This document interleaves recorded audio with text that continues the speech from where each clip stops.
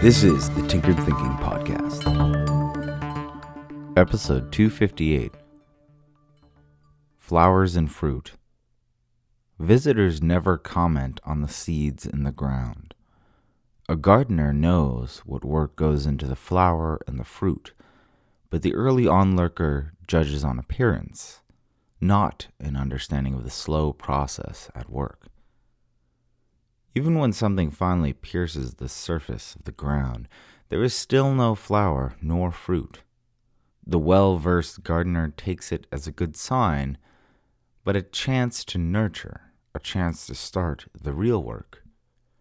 Shipping our project is just the start, like planting a seed. Think for a moment of how much laborious design went into the instructions curled up in that seed. Generations of flowers and fruits interacting with the world at large were slowly edited to give that seed a tweak, a nudge in a direction that might be better, more useful, more fruitful. Seeds are no flash in the pan, though some weeds may sprout early and fast to take advantage where they find. The oak, though tentative and weak at the start, endures long beyond those petty weeds. Our projects need not wait for the seasons of the world, but may lie in wait for the season of drive and determination. Some people go through all of life without a single season of courage, without a single season where their efforts flourish and blossom with flowering fruits of labor long in the making.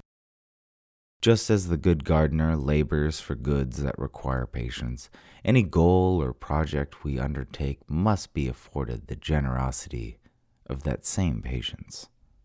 Seeds just planted do not sprout overnight, but require time and warmth and water. So too with our projects, for we know not when that first searching limb will take root in the larger imagination of our fellow friend and foe, and produce a chance to change things for the better.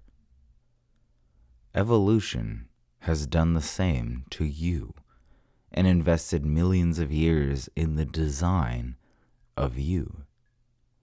Just as millions of seasons have shaped the curled instructions of seeds, we too have been honed as best as the past could fashion for an unknown tomorrow. Are you going to pierce the ground and suck the sun's energy, whether that be the power wrought from a successful business or a high platform affording you the ears of thousands, maybe millions? What flower and fruit will you proffer for the world at large to take and find nourishment in order to move forward in a new and unknown tomorrow? This episode references episode 65, The Brain Garden. If you'd like to further explore that reference, please check out that episode next.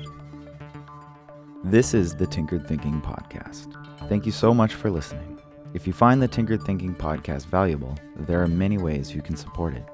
You can review it on iTunes, you can share it on social media with your friends, you can blog about it or discuss it on your own podcast, or you can support it directly, and you can do this on the support page at tinkeredthinking.com.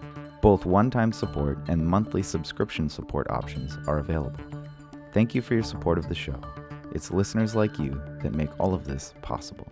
Any feedback or questions are always welcome, so feel free to reach out. And until tomorrow, remember to be careful about the context.